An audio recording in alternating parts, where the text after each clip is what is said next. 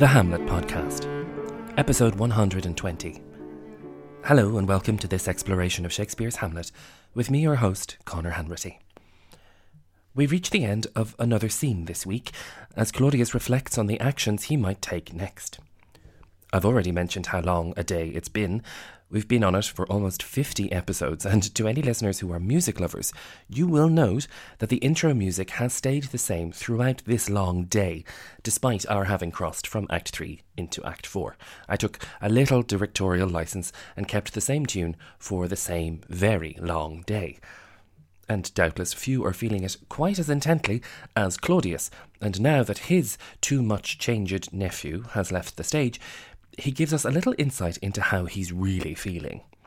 First, he dismisses his remaining employees, telling Rosencrantz and Guildenstern to hot-foot it after Hamlet and get him on the boat to England. Follow him at foot. Tempt him with speed aboard.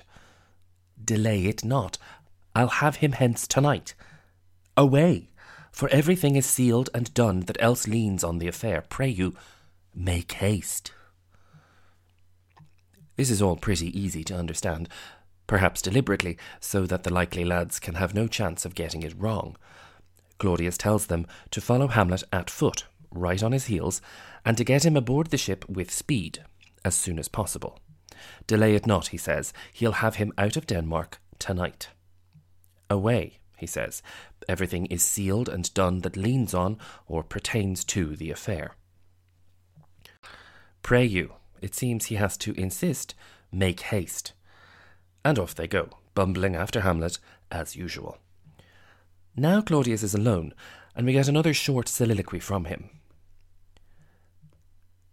And England, if my love thou hold'st at aught, as my great power thereof may give thee sense, since yet thy cicatrice looks raw and red after the Danish sword, and thy free awe pays homage to us, thou mayst not coldly set our sovereign process, which imports at full, by letters congruing to that effect, the present death of Hamlet. Do it, England, for like the hectic in my blood he rages, and thou must cure me, till I know 'tis done, howe'er my haps, my joys were ne'er begun. If we had any lingering doubts, Claudius dispels them here.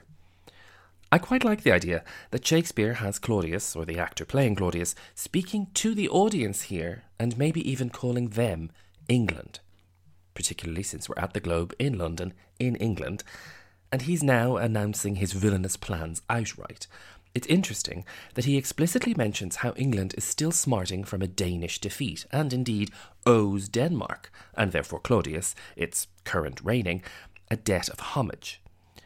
He's almost like a pantomime villain, mocking the audience and putting them in their place. I'm better than you, you owe me, and so on.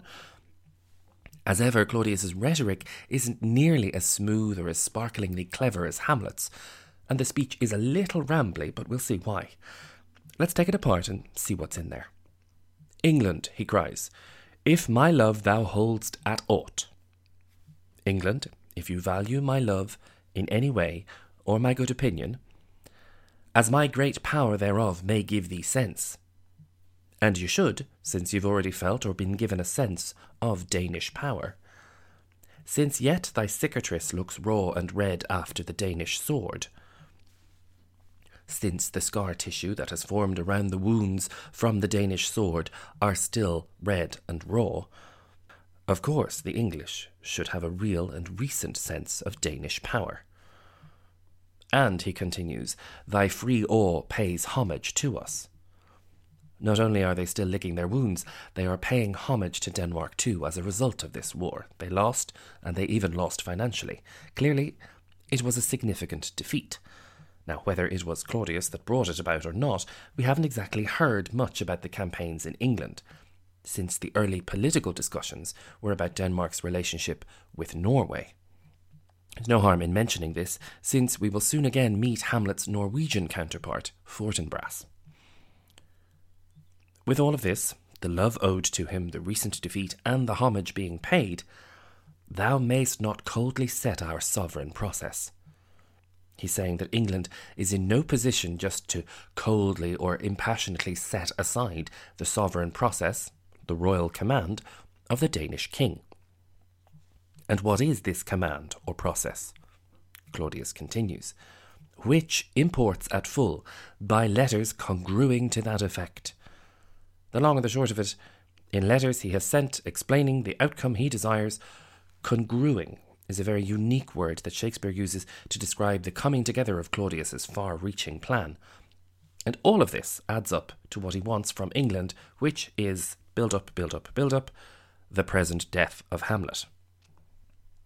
The little speech is rambly and almost non-committal for a reason. The dramatic tension builds and builds as Claudius keeps qualifying his thoughts. He could be avoiding the issue or just shying away from saying it out loud that he wants Hamlet dead, and has sent instructions to that effect. Shakespeare builds and builds, so we're wondering what Claudius is actually going to say. Here's the whole thing again. And England, if my love thou hold'st at aught, as my great power thereof may give thee sense, since yet thy cicatrice looks raw and red after the Danish sword, and thy free awe pays homage to us, thou mayst not coldly set our sovereign process, which imports at full, by letters congruing to that effect, the present death of Hamlet. Now, if you ever need an example of how a caesura works within a line of iambic pentameter, the meter that Shakespeare's using for the most part, there's a perfect one right here. After Claudius says Hamlet's name, there's a full stop. A good indicator of a caesura, the little pause that cuts through the middle of a line of verse. A very melodramatic performance could whip up the audience's emotion so much that they could gasp at this point, as Claudius announces that he's going to have Hamlet killed. And how does he complete the line? He doubles down.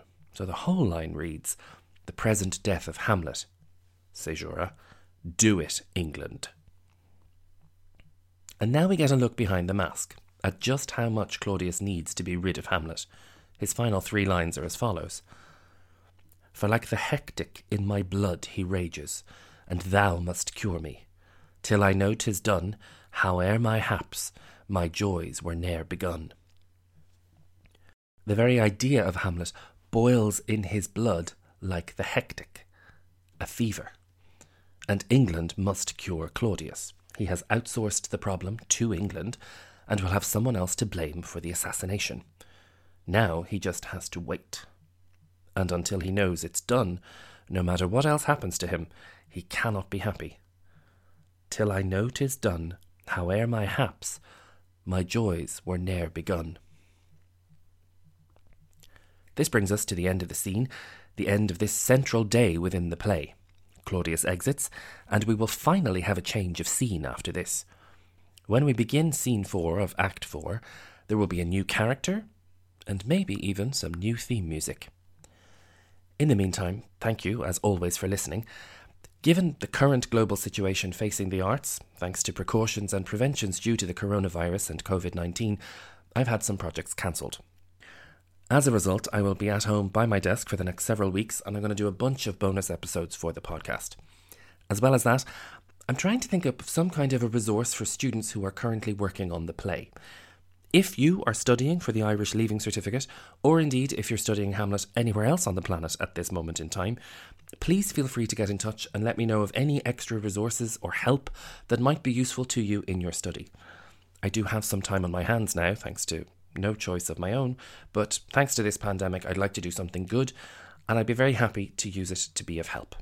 Perhaps we could do something like a Hamlet clinic or a Q&A opportunity, or even just help with interpreting themes or particular passages, or any questions you might have. Keep an eye on Twitter, Facebook and Instagram, and I'll be sure to let you know of any things that I come up with.